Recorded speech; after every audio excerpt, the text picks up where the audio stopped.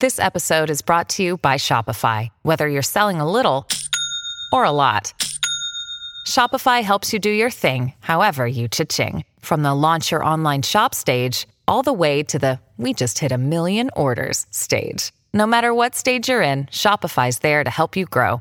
Sign up for a $1 per month trial period at shopify.com/special offer, all lowercase. That's shopify.com/special offer. At Evernorth Health Services, we believe costs shouldn't get in the way of life-changing care, and we're doing everything in our power to make it possible. Behavioral health solutions that also keep your projections at their best? It's possible. Pharmacy benefits that benefit your bottom line? It's possible. Complex specialty care that cares about your ROI? It's possible. Because we're already doing it. All while saving businesses billions. That's Wonder made possible. Learn more at evernorth.com/wonder. When you need mealtime inspiration, it's worth shopping Kroger, where you'll find over 30,000 mouth-watering choices that excite your inner foodie. And no matter what tasty choice you make, you'll enjoy our everyday low prices, plus extra ways to save, like digital coupons worth over $600 each week. You can also save up to $1 off per gallon at the pump with fuel points. More savings and more inspiring flavors make shopping Kroger worth it every time. Kroger, fresh for everyone. Fuel restrictions apply.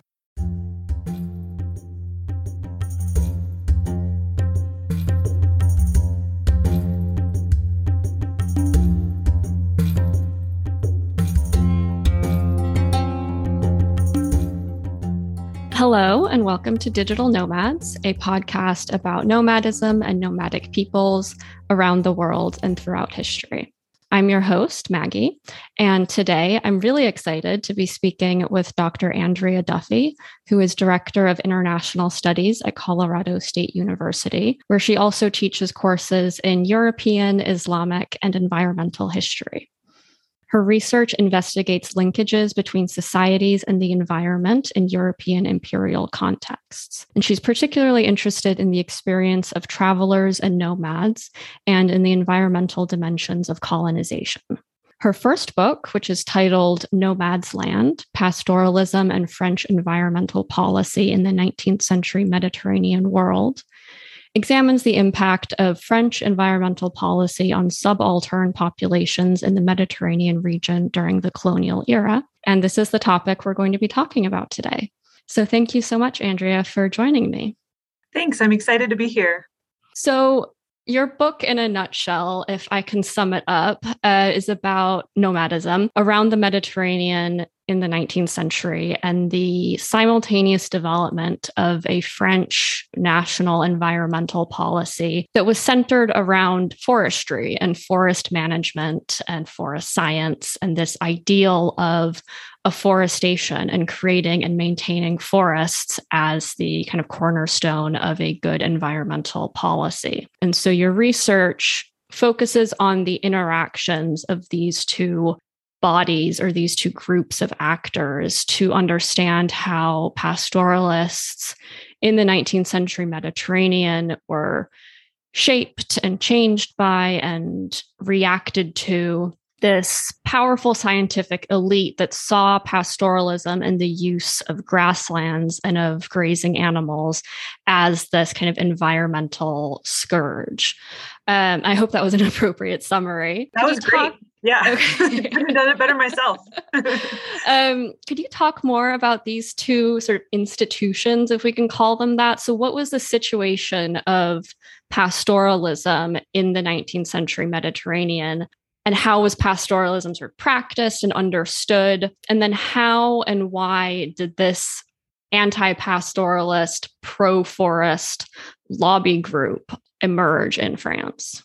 Okay, great question. So I think the interaction between these two things is really what really drew me into this topic, because at first it doesn't seem intuitive that forests would be a major issue for pastoralists, especially Mediterranean pastoralists, because as the name implies, they use pastures, right? So why do we care about forests, and how would forest policy impact them, but it's the mobile aspect that is the main concern, or was the main concern of foresters. This idea that as mobile pastoralists and their herds would move between summer and winter pastures, they would pass through forests or adjacent to forests and would, in the process, destroy them. That was the main concern. There were also all sorts of other biases against pastoralists around the Mediterranean, blaming them for deforestation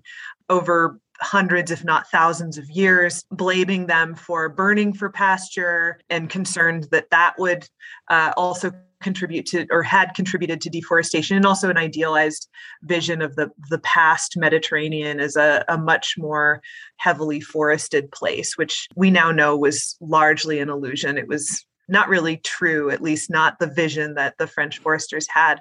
But these were two parallel institutions. They really were. And I think the intersection between them helps to understand why one was expanding and the other was contracting. There were other things going on, so I don't want to imply that it was a completely causal relationship, but it was a really interesting interrelated relationship. At the beginning of the 19th century, mobile pastoralism and mobile pastoralism in particular, was a really prominent industry all around the Mediterranean.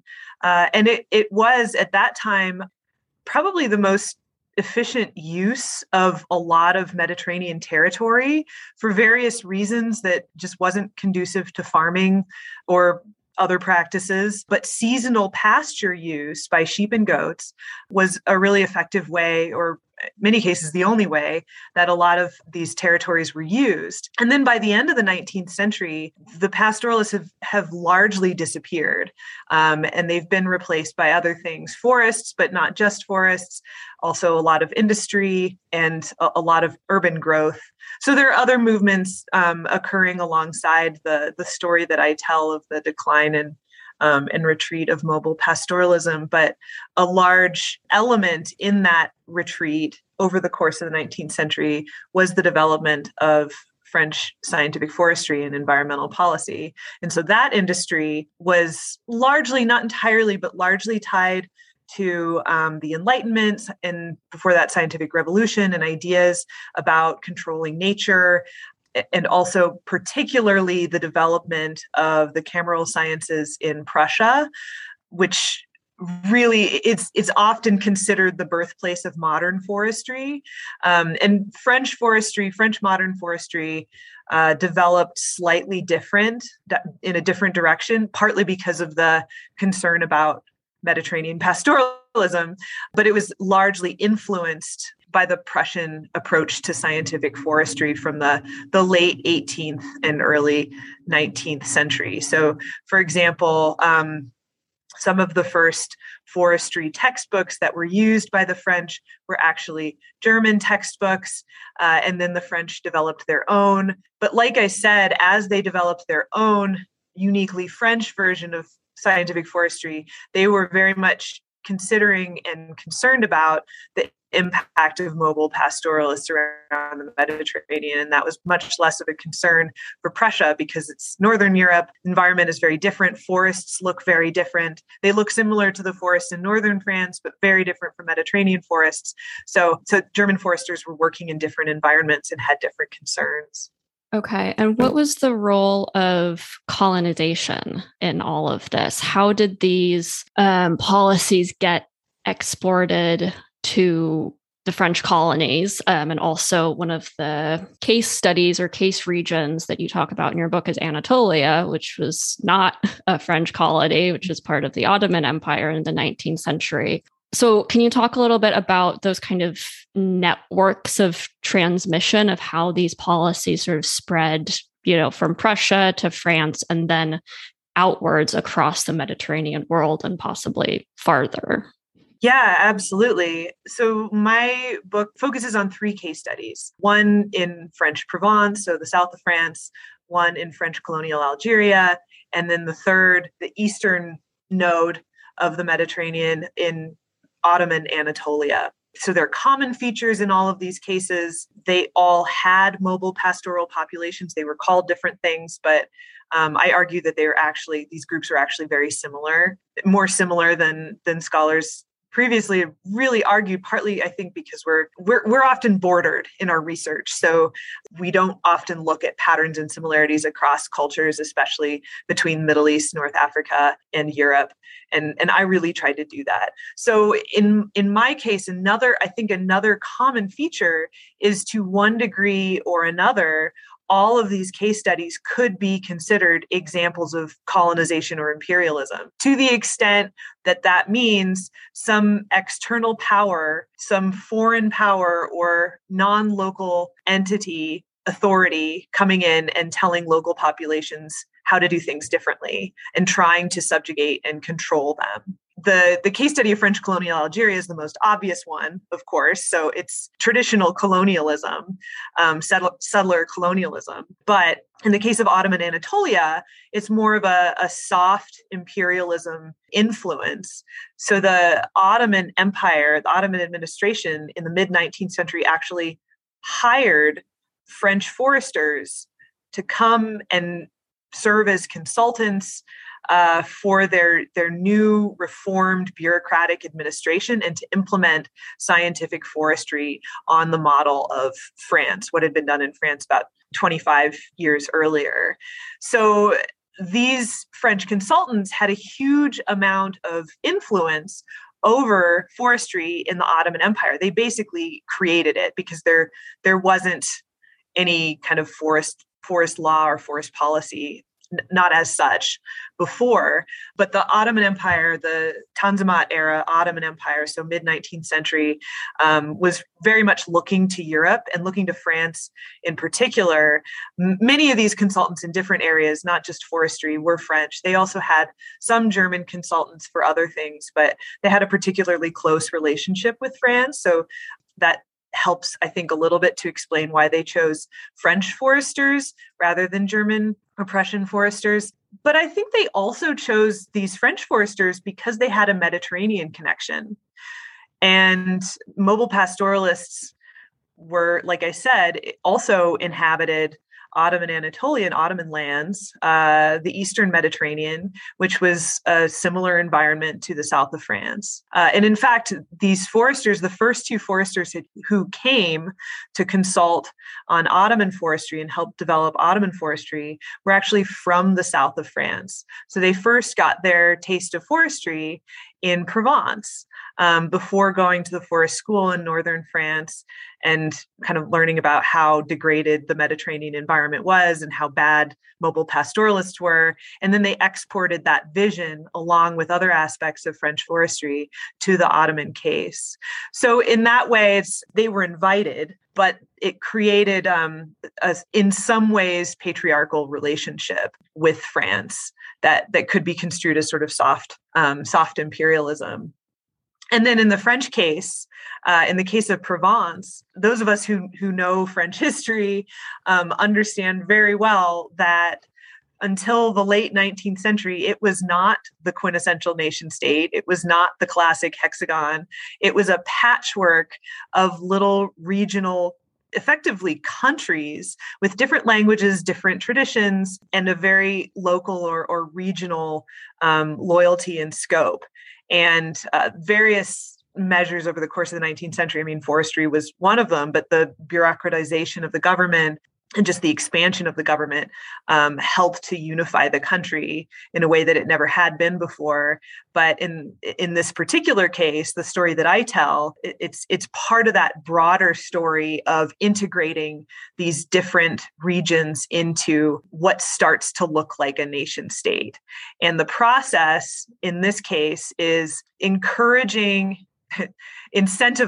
maybe is a better way to put it, incentivizing settlement or disincentivizing mobile pastoralism. So the practice that had dominated Mediterranean regions becomes harder and harder, especially for small-scale pastoralists to maintain. And ironically, the practices that foresters, so the nationally trained forest experts, effectively, in this case, the foreigners who came into Provence and told people how to do things differently with their trees, their impact ultimately led to less sustainable practices.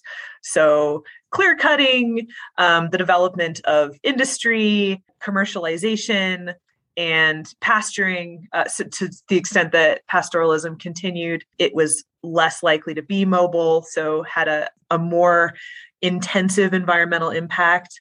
And then, of course, urbanization. Yeah, I think at one point in your book, you described this process of disincentivizing mobile pastoralism in the Provence as internal colonization, which I thought was really interesting because we don't really think of these processes within Europe in those terms, but I think it's a very salient point. Yeah, I mean, for the people who lived in that region, it very much felt that way, and they complained about it. So in documents that I read, government correspondence, they would protest. So local populations would protest in various ways. They would write letters. They would set fires. They would uproot trees that had been planted. They would complain that these trees were useless, that foresters would go and plant trees and they would say, why are you planting these trees? We don't want these trees. We want the pasture. These trees are useless. So there's very much this sort of competition of expertise, the locals saying, you come in here, you foresters, and you have no idea what you're talking about. And you claim to be experts, but you don't listen to us. And then the foresters treating the local populations, pastoralists included, as being kind of parochial, ignorant people who needed to be shown the way because they were destroying themselves and the environment. Yeah, it's fascinating how I think we see parallels of those patterns in environmental discourse today, with sort of the academic elite from the global north kind of imposing standards onto local populations in the global south. Yeah, absolutely. Yeah, I try to make that parallel in the book a bit. I mean, and as somebody who teaches and directs an international studies program, it's really important to me that my work has contemporary relevance and parallels. And I think in this case, unfortunately, it absolutely does. Mm-hmm. And I'm just curious, how you got interested or how you got into this topic and how you discovered this combination of factors of pastoralism and French environmental policy and sort of forest science specifically. Well, it was kind of a circuitous route. And then kind of a long one or a longer one to finding this topic. And in a way, it was kind of an unexpected discovery that led me to this story. And I hope it has that feeling of kind of the overarching question is what happened to all the sheep? So the book in that way is sort of like a detective story. We're going to find out what happened to all the sheep. Why don't we see them anymore when we visit the Mediterranean, or not to the degree that we would have a couple hundred years ago. At the very least, you could trace it to when I studied abroad as an undergraduate. And I studied abroad in Turkey, kind of on a whim. I knew very little about Turkey. I was a European history major, but I don't know, it sounded cool. So got to go to Turkey. We took a bus to Syria from Turkey. So we did a 2-week trip, which was amazing. But it was also a really difficult bus ride, or the part that right between the borders of Turkey and Syria, it's a mountain border and it's treacherous. It's still treacherous, even with modern technology and highways.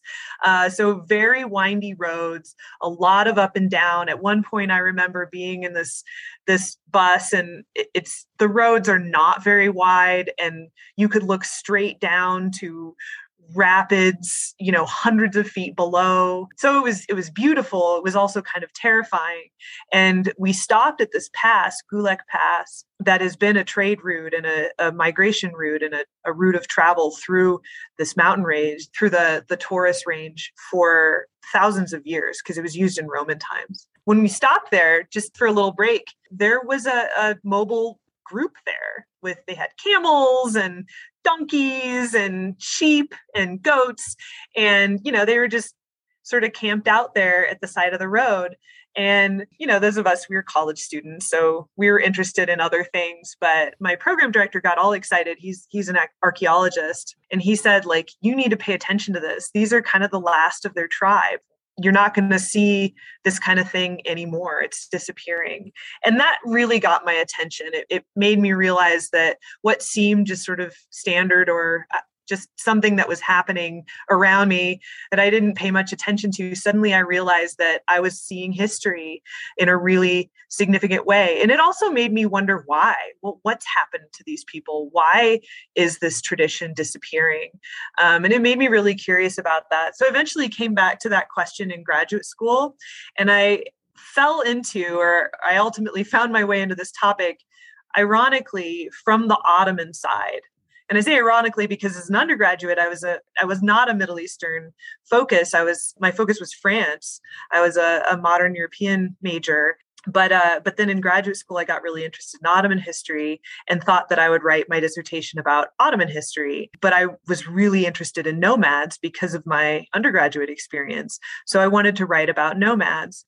And as I learned more about nomads in the Ottoman context, I learned about the relationship between the practice of mobile pastoralism and the decline of mobile pastoralism or sedentarization in the Ottoman case, and the development of modern Western-oriented environmental policies. So forest policy, particularly forest policy and land use policy.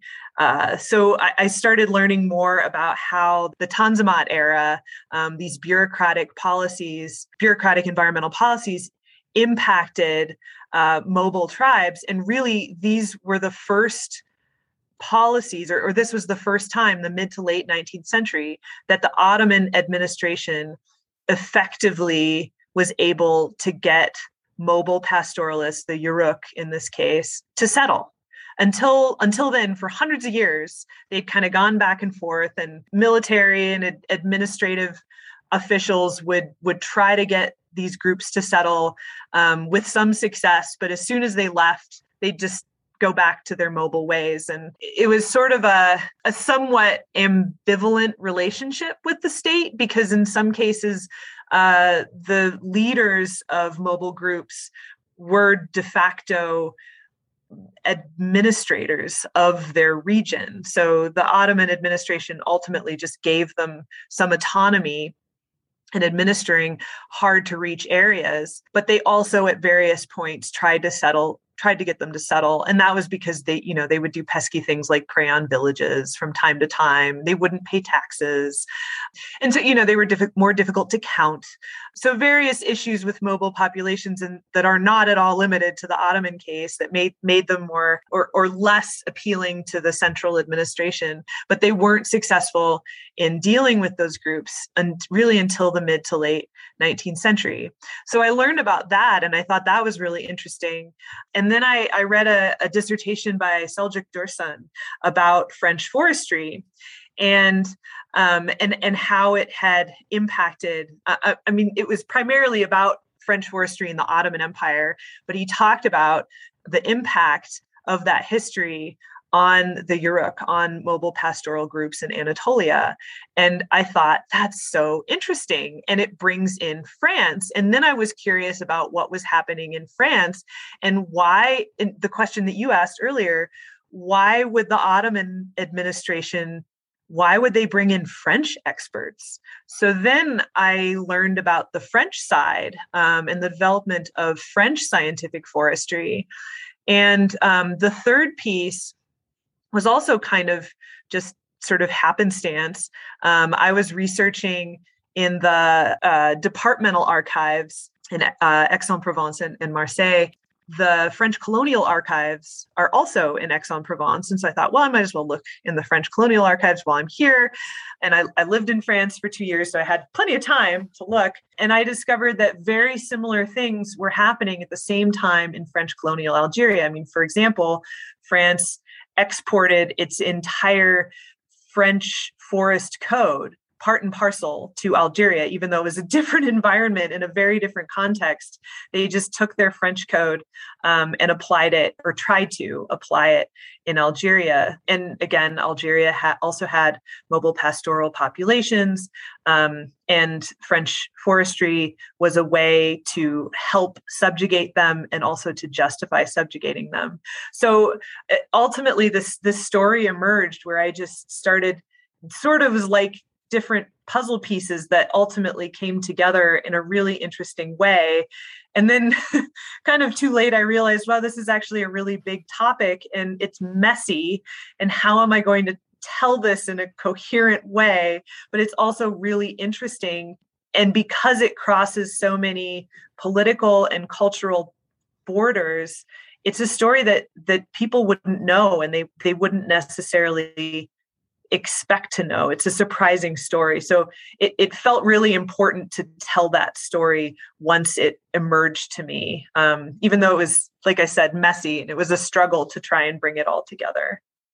Mm-hmm. And if I could go back to the question that you posed earlier there of what happened to all the sheep, could you maybe give listeners, to the extent that this is possible, a sense of sort of the demographics or the scale of pastoralism in the Mediterranean, in these three regions, at the beginning of the 19th century and at the end? You know, I think maybe some concrete numbers when discussing nomadic peoples are very difficult to come by. So I understand if you can't provide those, but if you could maybe give a sense of what the actual decline and retreat, as you put it, of pastoral nomadism was over the course of the century.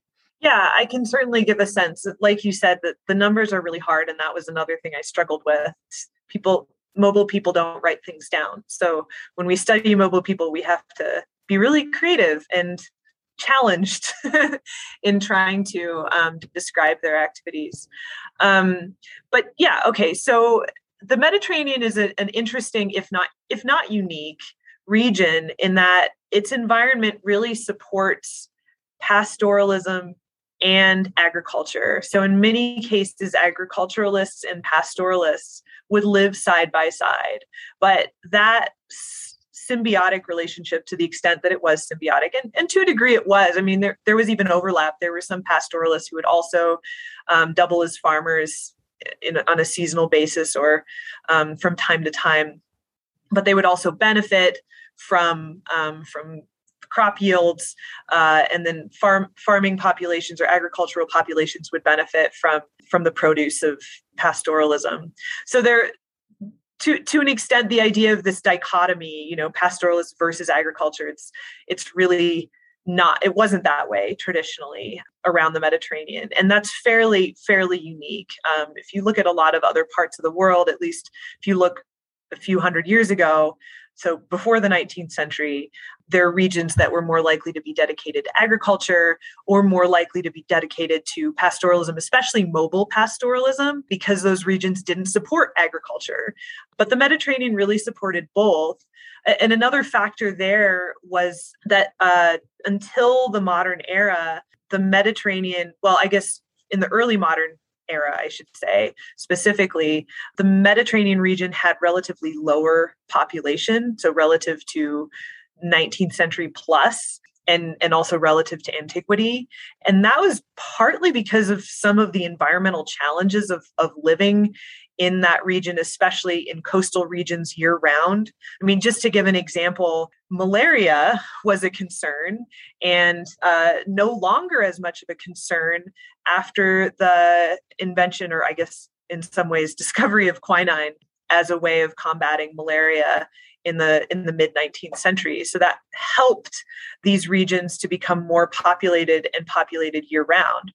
But if you look at the beginning of the 19th century and before that, so pre-modern era, most of the Mediterranean was the two primary industries, I'll put it that way, were pastoralism and agriculture. And pastoralism was predominantly mobile pastoralism of small scale animals. Sheep were most prominent, but also goats. And that varied regionally a little bit too. The entire Mediterranean region was largely divided between those two practices. And then if you look at the same region all around the Mediterranean in the late 19th century, early 20th century, you see a very different landscape.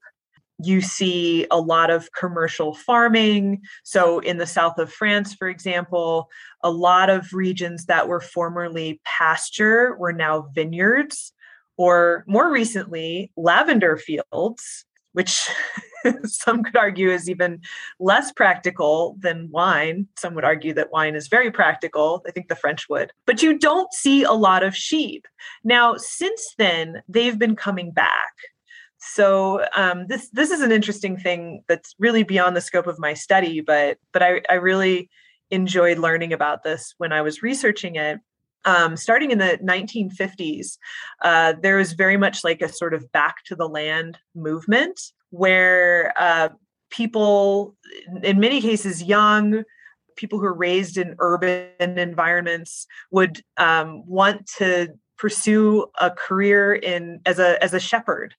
So that they could feel connected to the land and get away from whatever negative aspects of modern industrial society they felt like they needed to escape. So this is especially true in France. And there's also been a revival of appreciation for meat that is produced by mobile pastoral herds.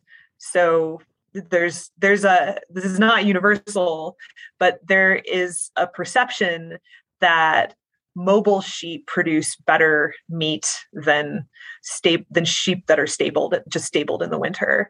So that has contributed to a more recent revival and expansion of pastoralism in France. Those stories, the kind of continuation of my history, vary significantly in Algeria and in Anatolia, now Turkey. Like I said, in the Ottoman/Turkish case, the mobile pastoral groups were largely sedentarized by the late 19th century, and they've just been really, that practice, that tradition has just been declining steadily ever since. Similar in French colonial Algeria, but because it was a colonial context with a very extensive and very divisive war for independence, that's also a different story and a different kind of history. But I can say, bringing it up to the present, in Algeria as well, pastoralism is still practiced. By the end of the 19th century, mobile pastoralists, well, they were mobile pastoralists. They were marginalized, if not obligated, strongly encouraged to move their center of operations to effectively the steppe, the Haute Plateau, which is kind of the foothills to the Atlas mountain range.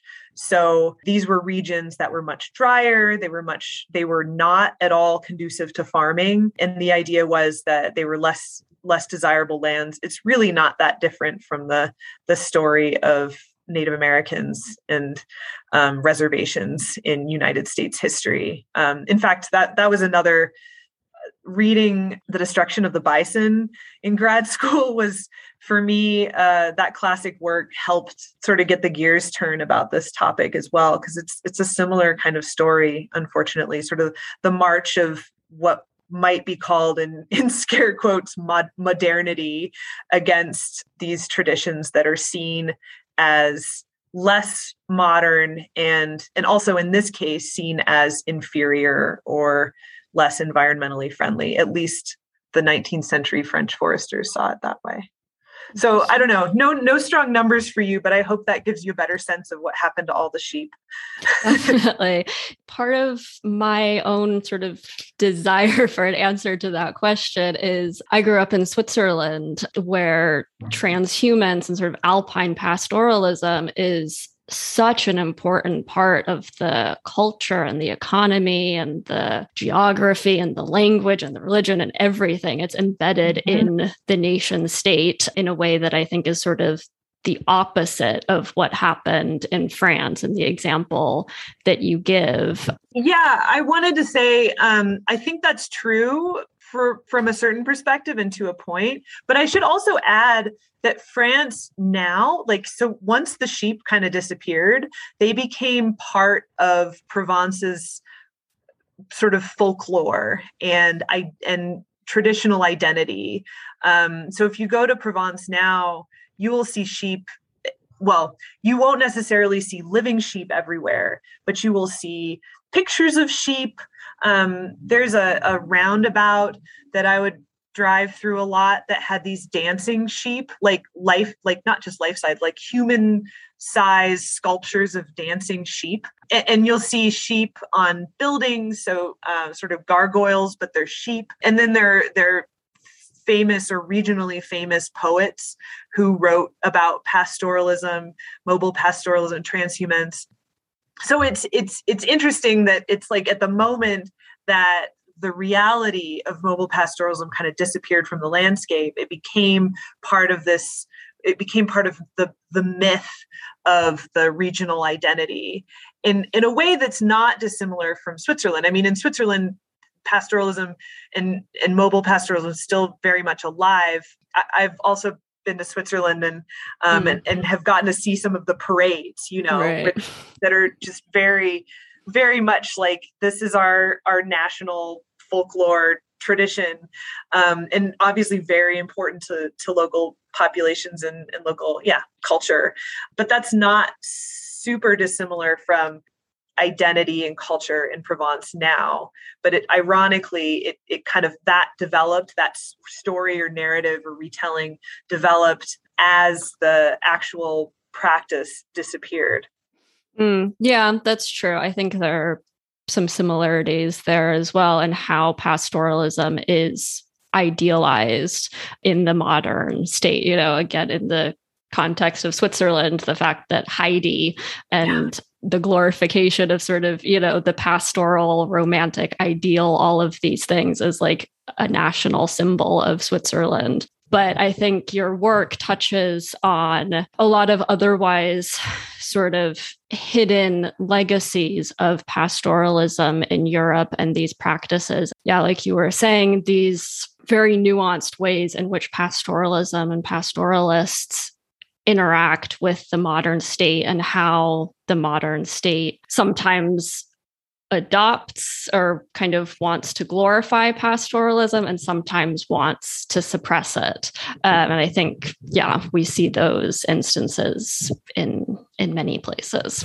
I mean, that's even true in Turkey, actually, with the transition from the Ottoman Empire, the end of the Ottoman Empire after World War I, and the transition to Turkey as a modern republic, as a modern state. The early rhetoric around nationalism in Turkey very much tried to overstep the Ottoman period and focus on mobile pastoral Turkic roots as a national identity. Like the nationalist Turks in the 1920s, they saw themselves as explicitly the descendants of Turkic tribes, rather than tracing their heritage to the Ottoman Empire. And they explicitly tried to disassociate themselves from that imperial history, which is really interesting and also kind of conflicted, because at the same time, there were still mobile pastoralists in Turkey, and they were not generally treated well. So the rhetoric and the idealization,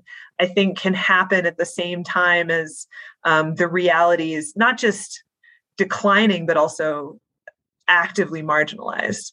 Yeah, if I could just kind of continue this theme about pastoralism within the Mediterranean as kind of a larger geographical unit. You made, I think, a really interesting point in your book about the categorizations of nomadism as practiced in the Middle East or in North Africa versus in Europe, where, pastoralism, when it's in Algeria or Anatolia, is called nomadism. So when it's practiced by Muslims, basically, they're nomads, whereas these very similar practices, when they're practiced in Europe by Christians are called transhumans. And of course, these two words mean essentially the same thing, but have very different cultural connotations and resonances. And in studies of nomadism, there's a lot of discussion about the creation of this false nomadic versus sedentary binary,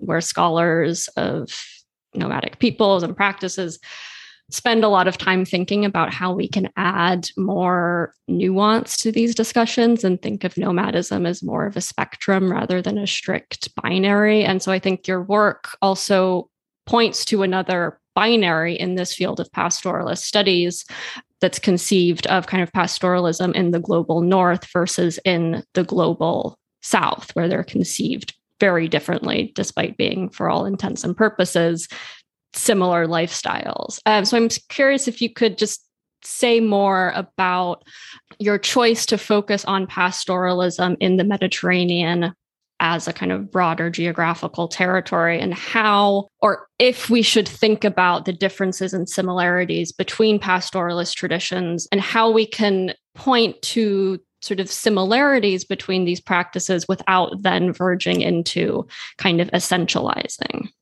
Yeah, I'm glad you brought that up. So just to go into my process a little bit, when I first started reading about these histories, the terminology actually threw me off, because I thought, well, they must be different. They must be vastly different experiences and industries in France or versus Algeria versus Anatolia, because they're described in such different ways. But then the more I learned about them, I realized that they actually aren't that different. And then the more I sort of dug into those terms, the terms that are used, the more squishy I realized they actually were. I think a spectrum is useful because there is a range, right? There's absolutely a range of mobile behavior. And it's useful to be able to describe it, and to describe it actively and specifically. And also that helps address the mobile versus sedentary binary. It just, oh, you're mobile or you're not. Like, it's helpful to be able to be a lot more nuanced than that. But my main concern like I said, when I was researching this, is that it really seemed like there was sort of a racist or prejudiced component in terms of people from a certain place with a certain religion being described differently, consistently differently than in this case, Christians in Europe, even though the practices, what they were doing was really very similar. I mean, even the idea, even the distinctions that people would try to draw, for example, the length of their commute, or the seasonal migration distance. In France, they would travel up to 500 miles, which is a qualification for nomadism in many contexts, but they were still called transhumans. Another common element or common aspect of these terminologies, these descriptions, is the group type. So there's this idea of the solitary shepherd in European mobile pastoralism versus the tribe or the group, the clan, whatever they called it. There were various names in Middle Eastern, Islamic, and North African cultures. But even that is rather deceptive. In most cases, it wasn't a solitary shepherd. Shepherds often traveled together. They often had families and traveled with their families. When they lived in their summer pastures in the mountains, there were multiple cabins with with shepherds in them. So it was sort of a village of shepherds. So that the idea of this solitary shepherd who's just out there on his own, and it's always a male, right? That's the image, surrounded by all the sheep. It's not really accurate. And the reality is, I think, if not exactly the same, has a lot of similarities with mobile pastoral patterns around the Mediterranean, including the Muslim Mediterranean. And so I guess what I was trying to do is just not necessarily to say that these are all the same, because they're not, but also to push back against the idea that they are somehow separate, or if not diametrically opposed, really that they're somehow inherently distinct and different practices, especially because I'm concerned about the bias that's involved in that kind of representation, but also because when we look at the similarities among these practices, among these traditions around the Mediterranean, that's when it gets really interesting. At least I think so. So, I mean, and that's what I'm trying to do with my book and weaving these different stories together, is to expose some of the ways that they were similar. And through that, to really emphasize the Mediterranean region as, again, if not a unique context for mobile pastoralism, a fairly distinct region for Mediterranean pastoralism, where mobile pastoralists lived side by side with agriculturalists before the 19th century, and where in the 19th century, all around the Mediterranean, this tradition significantly changed and retreated. And of course, that varies. Somebody could come back and say, well, what about Spain? In Spain, pastoralists were, very prominent and powerful regional leaders through the 19th century. So certainly, yes, it varied from place to place.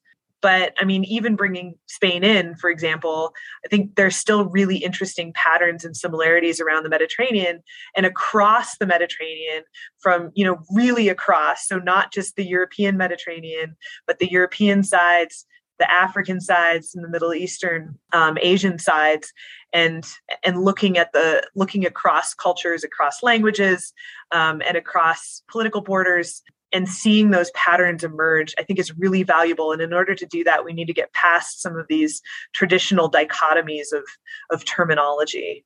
Mm-hmm. We touched on this a little bit already, but the legacies in the present day of this historical situation that you describe, I was thinking, reading your book while COP26 was happening, and thinking about this kind of urgent push for increased sustainability and people looking for ways that they can help mitigate climate change. I feel like we've inherited some kind of simplistic notions of like livestock bad, forests good sort of thing, where, in current environmentalist discourse, these are presented as two very easy or relatively easy and tangible solutions, or kind of individual or local things that one can do to mitigate climate change, is like become a vegan and plant trees.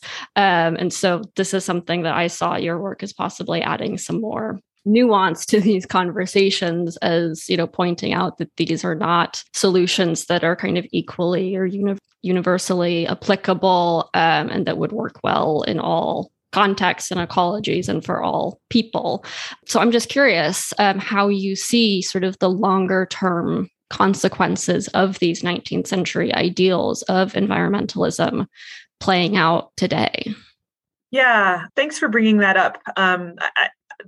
For me, that's an important part, a really important part of my book. And so I hope that comes across. I came at this subject as a committed environmentalist, and I loved reading the perspectives of these foresters who really believed that they were saving the world. They really did. I mean, not all of them, for some of them, it was just a job, but there were some for whom planting a tree was like a step to saving the world, to saving the planet. So they really were proto-environmentalists before that was a thing. And in a way, maybe they were the first Western environmentalists. And I do think, to a degree, modern forestry helped establish conservationism and a conservationist ethic. So they believed in what they did, but they were largely wrong. And their impact on the Mediterranean environment ultimately really made things worse, or it encouraged worse practices.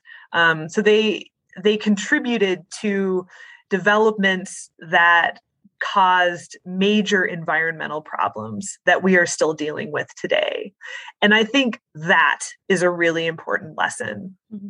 I mean, it still happens all the time. There are those of us who are trying to do good and have good intentions in environmental contexts and other international development contexts, but we do all sorts of harm because we don't understand the broader context.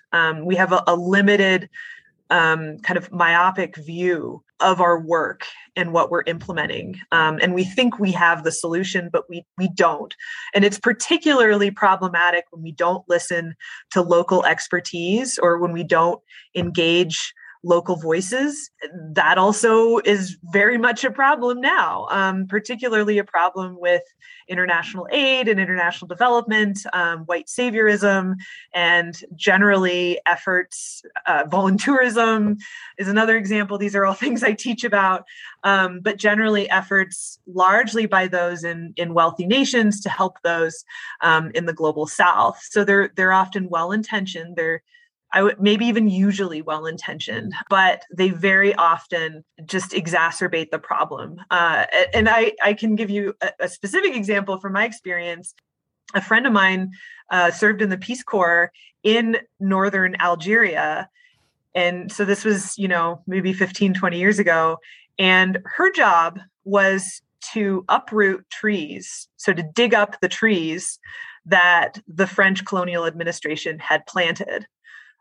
Because they were so bad for the environment. And one of the major problems with them is that they required a lot of water in a region that has very limited water, where water is a really valued resource. And so they were useless. But the French, when they planted them, they really thought that it was going to help. They thought that the trees would bring back green, that it would change the environment, that it would change the climate even, and that it would make the desert recede, and that it would make it, the water follows the trees was what they would say. So they were wrong, but they were well-intentioned. And similarly today, and in the future, when we have major environmental challenges, major global environmental challenges to solve, it is critical in order to solve them that we really carefully examine the problem. And also, I think that we get all of the perspectives that we can, that we listen to local expertise, that we listen to different perspectives, that we share our knowledge in a collaborative way so that we can promote positive change and not make things worse. We've run out of time to make things worse. I'll put it that way. Yeah, well, thank you. That was, I think, a good note to end it on, albeit a slightly pessimistic one. Yeah. But yeah, thank you so much for doing this. That was really, really fascinating. Absolutely. Great questions. I really enjoyed sharing and also just reflecting on the work and getting your perspective on it as well.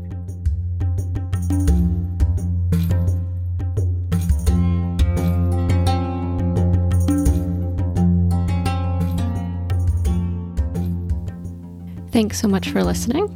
And of course, special thanks to Dr. Andrea Duffy for coming on to talk to me. I'll post some links and images and further resources related to the content of this episode on my Twitter at nomads_pod. So please check that out if you're interested.